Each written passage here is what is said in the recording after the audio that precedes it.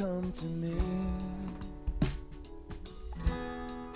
I hear a sound, busy like traffic, headed out of this town. You seem to Hello and welcome to Office Hours on KUCI 88.9 FM in Irvine. I'm Sibel Kaler, and this is the show where I bring you all the fascinating stories from UCI's professors, grad students, and researchers. Today on the show, I have Nalia Rodriguez, a PhD student in sociology. Nalia, thank you so much for joining us today. Thank you, Sibel. So excited for our conversation today. First off, what kind of work do you do as a PhD student in sociology? Yeah, thanks. So my research kind of focuses on a lot of different things, but mostly on race. So I'm interested in police violence, gang violence, and racism and colorism, in particular in the Salvadoran context. Right. What kind of political issues is El Salvador currently facing? I would say that the two biggest issues currently in El Salvador, first and foremost, is the issue of gang violence. I think that that's been an ongoing issue since the Civil War. But one that's kind of related and also has been happening for decades has been issues about water rights. Oh, could you expand more on that? Yeah, so there has been an increasing move to the privatization of different industries in El Salvador, and lately there's been a push for the privatization of water, but privatization of water has been happening or attempting to have been happening for many decades and is an issue that we've been seeing a lot since before the Civil War as well. What kind of effect has that had on the population? So one of the major effects has been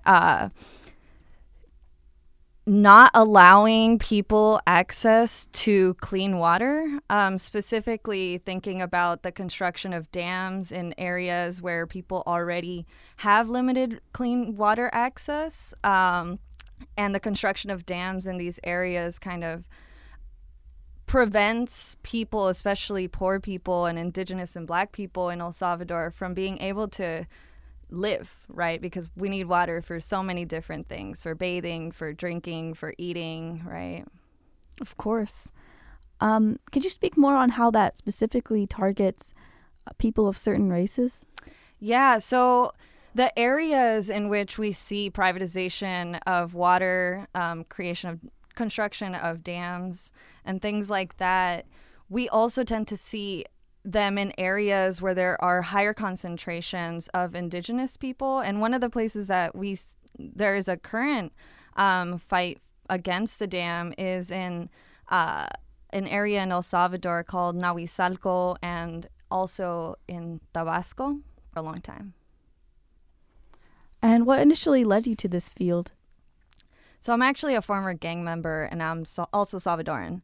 So that kind of my entry into research was really trying to understand why it is that Salvadorans are always talked about in relation to gang violence, but also trying to understand my own relationship to gang violence growing up as a Salvadoran in LA. Wow. Could you talk more about that experience? Your experience with gang violence? Yeah, so I'm from LA. I'm from mid-city LA, and the area where I'm from used to have a lot of gang violence, and so I have pretty early memories from like when I was 3, experiencing drive-bys in my community, trying to understand why people were making homemade bombs, why police were shutting down my street almost every day, it felt like. So trying to understand why it was that my neighborhood was being a target for gang injunctions, why I was constantly seeing police, why people just had so much anger, and what were they angry about. And I was really angry as a kid, and so trying to find a way where I could feel welcome, like a group where I could feel welcome, to me that was eventually a gang. It wasn't what I initially wanted as community building, but it was what was available to me and where I felt welcomed. Right. Is the situation with gangs similar in El Salvador, or is it very different between El Salvador and the U.S.? I would say that there's a lot of similarities between gang violence in El Salvador and to LA. I think we often think about El Salvador, like in the headlines, they always talk about El Salvador as one of the most dangerous places in the world, right? Because of the high rates of homicide. But we can find places that are equally as violent in the United States, right? And it's not a representation of the whole country. It's a representation of issues that are kind of targeting only specific groups of people that the media starts to sensationalize and tries to create like a larger issue out of something that may not be as big as it seems. Yeah, there's been a lot of misconceptions. What do you think has led to these crime rates in El Salvador? One of the biggest things I think that has led to an increase in high homicide rates is the implementation of mano dura policies, which are zero tolerance policing policies. And how we've seen this effect is when they were first being implemented in 2003, 2004 in El Salvador, we started to see an exponential increase in incarceration and arresting of young boys and men in El Salvador. But what that actually did was just make people angry, people that didn't necessarily have any experience or affiliation to gangs at all, but people that fit a certain description, right? And so thinking about how the policies that we put into place, like governments put into place, impact the actual violence itself is, I think, something that we need to talk more about. That isn't always being discussed. Yeah, for sure. And in your research, you mentioned President Nayib Bukele and how he implemented these policies. What other changes has he made since being elected? So right now, he's only been elected almost a year now. In March is going to be a year since the actual election, but he's only come into power since about June of last year. So he hasn't really done very much yet. And part of what he has done is starting to implement these multiple phases, or the first two phases of his plan, territorial control, which is really just a revamping, kind of like a modernization of the policing tactics used during mano dura policies. So thinking about hyper surveillance. As a mayor, one of the things that the mayor of San Salvador, one of the things that Nayib Bukele, now president, implemented was trying to push for security cameras to be placed in high frequented intersections. The idea around these security cameras is that we can prevent crime by watching, right? By these surveillance, this panopticon type mentality. When the footage is available to try to combat crime, it hasn't been used. So one example of how we see that, there was a couple years ago a case of a woman who was killed brutally by her husband. And these security cameras, so just to mention like a tad bit about the case. So the woman was caught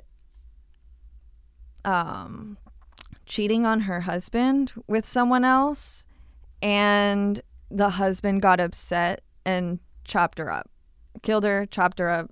And as a sign of anger, he stole her car and then started dropping off her body parts throughout the city, the capital city, in different locations. The security cameras caught this activity, caught this man dropping her body parts in different areas of the city, but he still wasn't charged with any crime against this person, against his wife, his former wife, despite having this footage. So really, like, what is the footage being used for? who gets to be quote unquote safe, right? When we know that people are committing crimes and still walking away without punishment. That's terrible. Wow. How has your experience being Salvadoran shaped your views on these politics? I think more so it's the fact that I have my personal experiences with gang violence that helps me humanize people. As an undergrad, I did research on trying to understand what people were saying on social media about gang violence in El Salvador.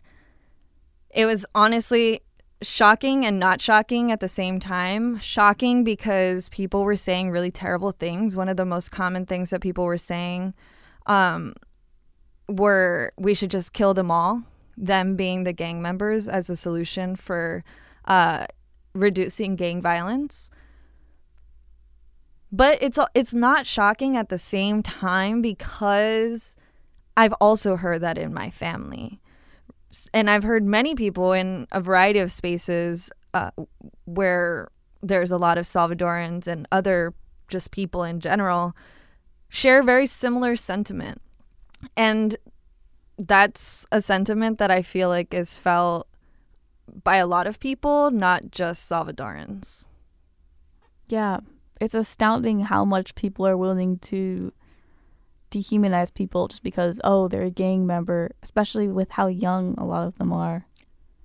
Yeah, I think that we often forget that people are young, right, when they join gangs. And, well, first, like, our brains aren't even developed. Second is that they're probably joining because they're trying to fight for survival.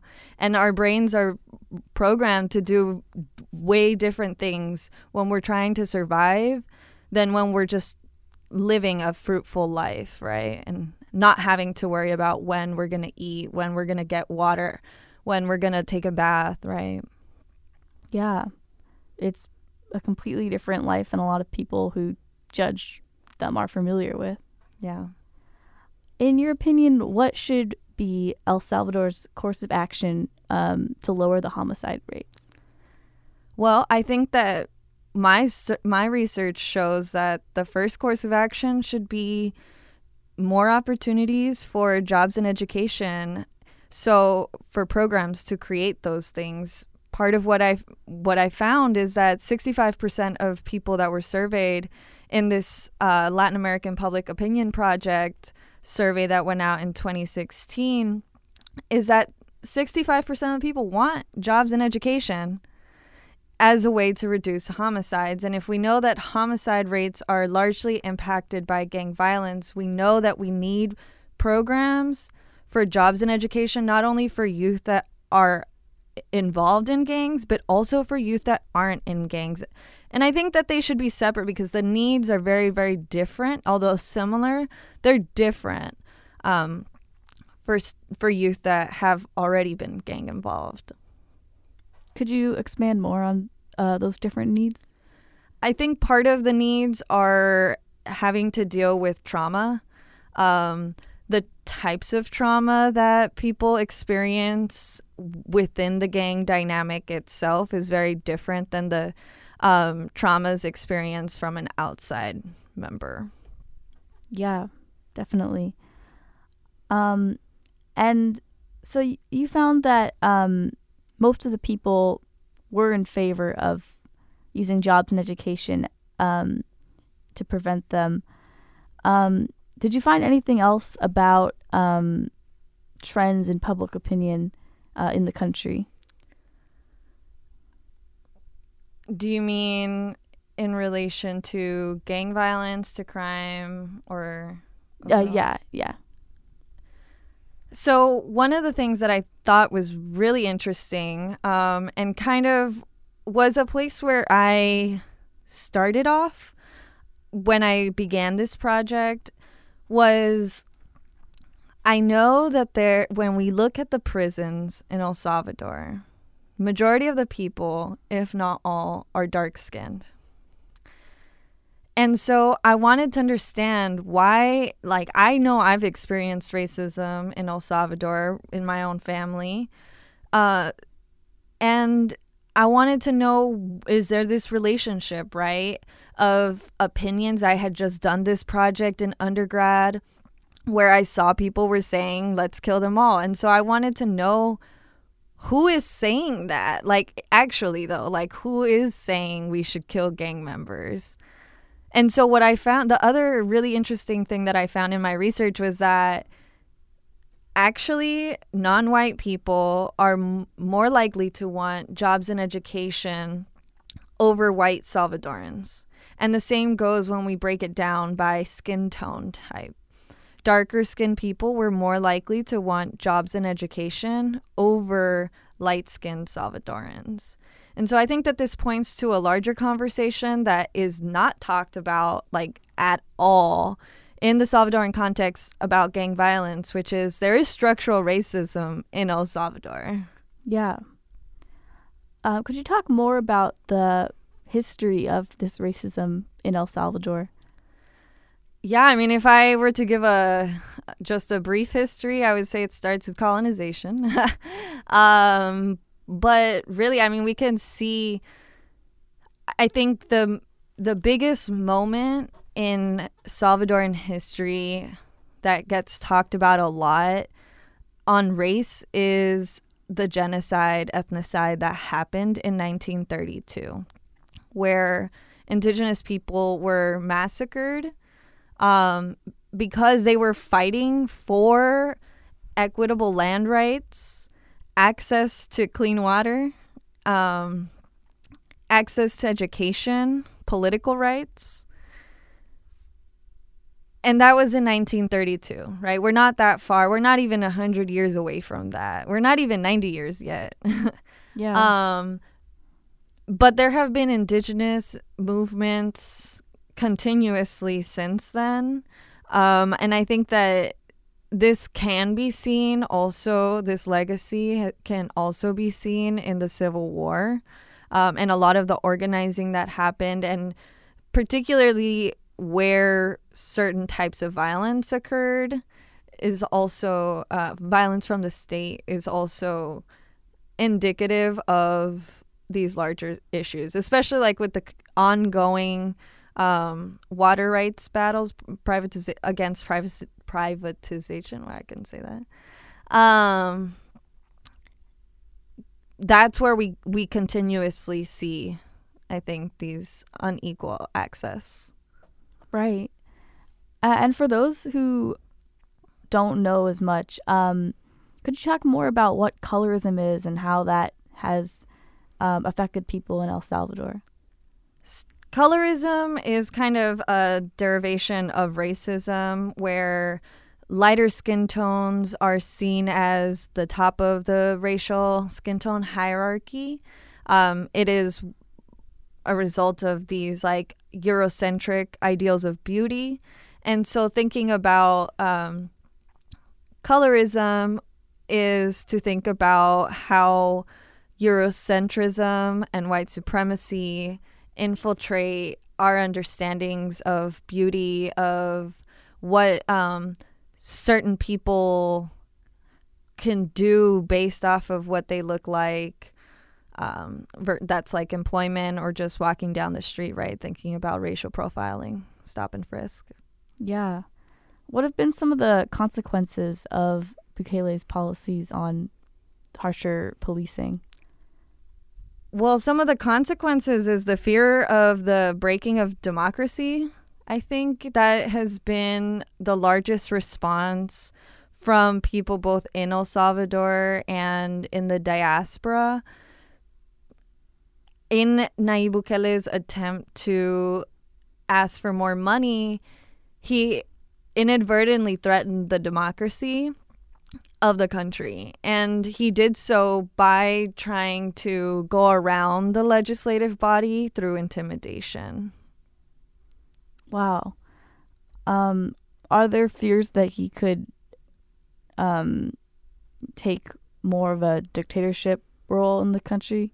I think that that is kind of what it's looking like. And I think a lot of people are afraid of that, especially the ways in which he has chosen to rule. Some people dub him like the Trump version of El Salvador, because he's also very much invested in presidency from Twitter. Right. Yeah. How have activist efforts opposed Bukele's policies? There have been multiple strikes. I mean, sorry, not strikes. Marches and rallies that have been popping up in El Salvador, in LA, in DC. People are not excited about his new plan. It's a continuation of the same old story, and it hasn't worked before, and it won't work now. Right. When will Bukele next be up for election? Well, like I said, he just came into power last year. So in El Salvador, presidential elections are every 5 years. So he still has some time. Wow. Is there, going forward, how do you think El Salvador could turn away from these efforts? Well, I think that one way to turn away is actually by turning in.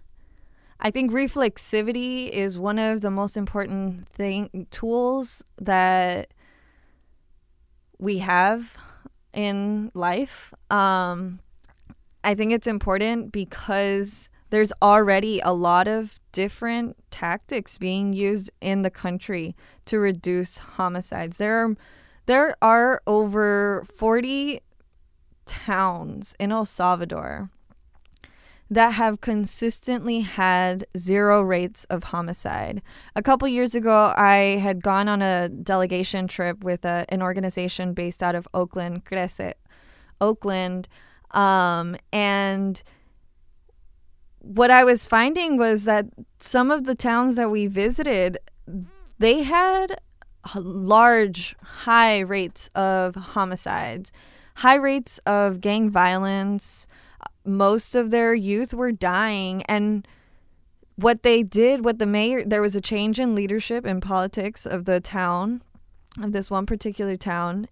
And all of a sudden, in a few years, they had 0 rates of homicide. And what they did was implement programs for soccer. So when I went 2 years ago, they were having their grand opening of their soccer school that was fully funded.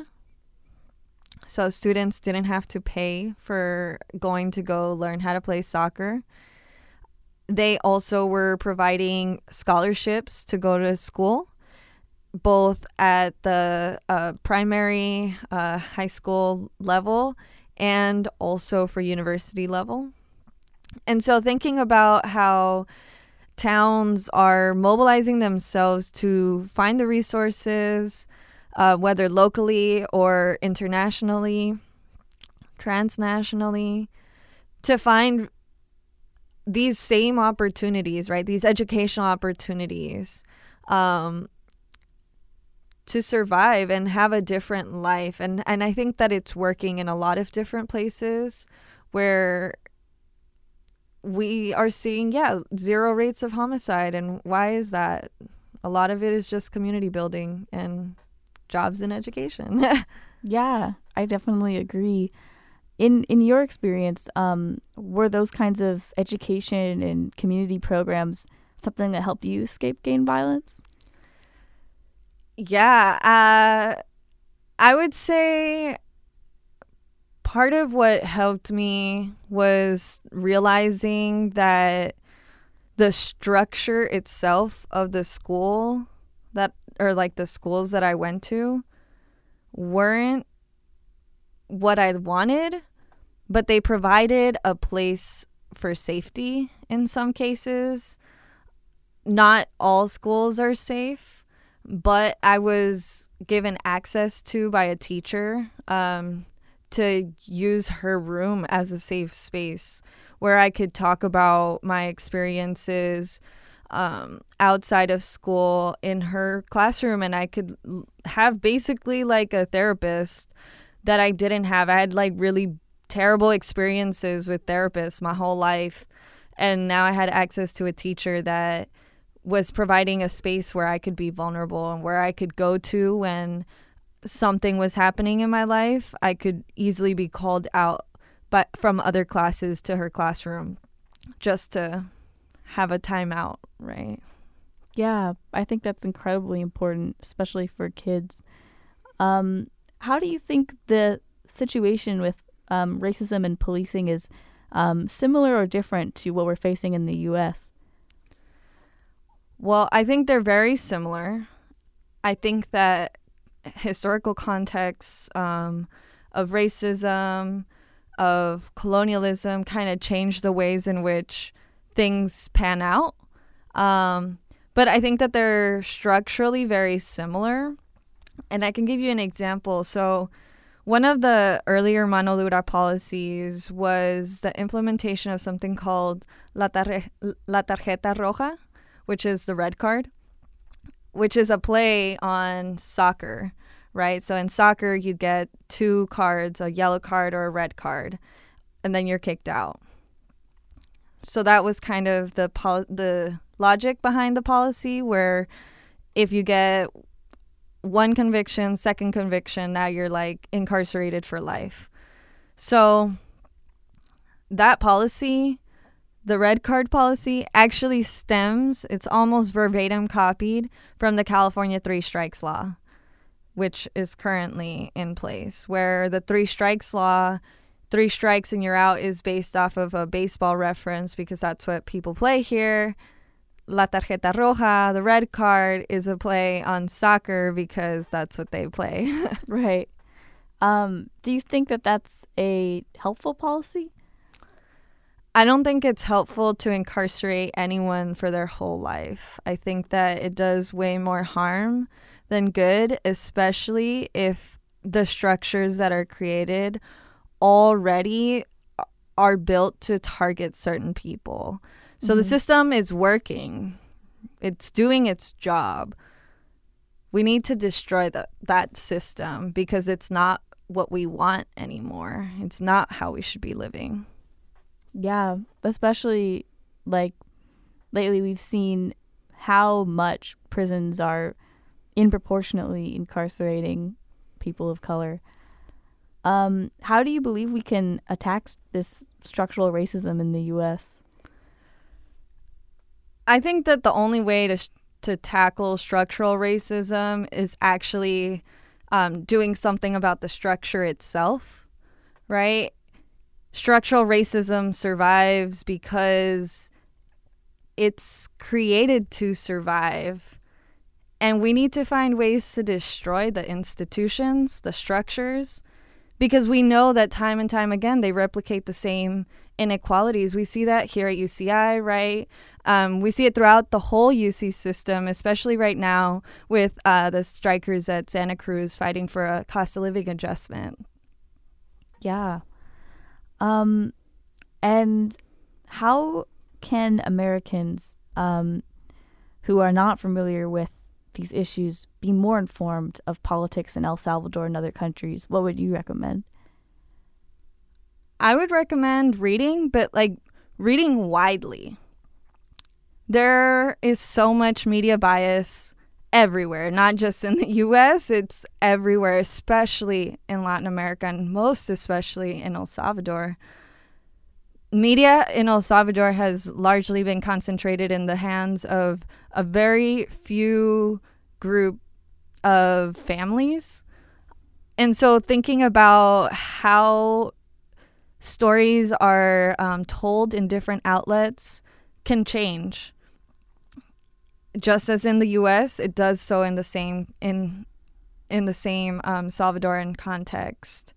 So reading and talking, but also I love social media, and I think it's a really great way to connect with other people. And there's so many social media outlets out there right now that are putting out information that can be really helpful just to learn like quick facts. You don't even have to have like in-depth knowledge to be able to understand that people deserve humanity. But I think that it's our duty to stay informed and stay informed from a variety of outlets, not just one source. Yeah, I definitely agree. Thank you so much for joining me on the show today. Thank you for having me. I really appreciated it. Yeah.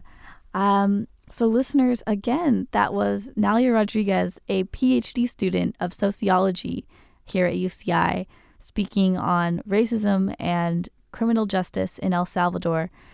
I'm Sibel Kaler. This is Office Hours on KUCI 88.9 FM, signing off. Listeners, have a great day. Stay safe and be kind to each other out there. Heaven so close, I almost can grab it and head on out of this town. If I had a dime for every time that I thought of you, I would be through scraping for crumbs behind the sun. You would be mine if I had a dime. If I had a dime.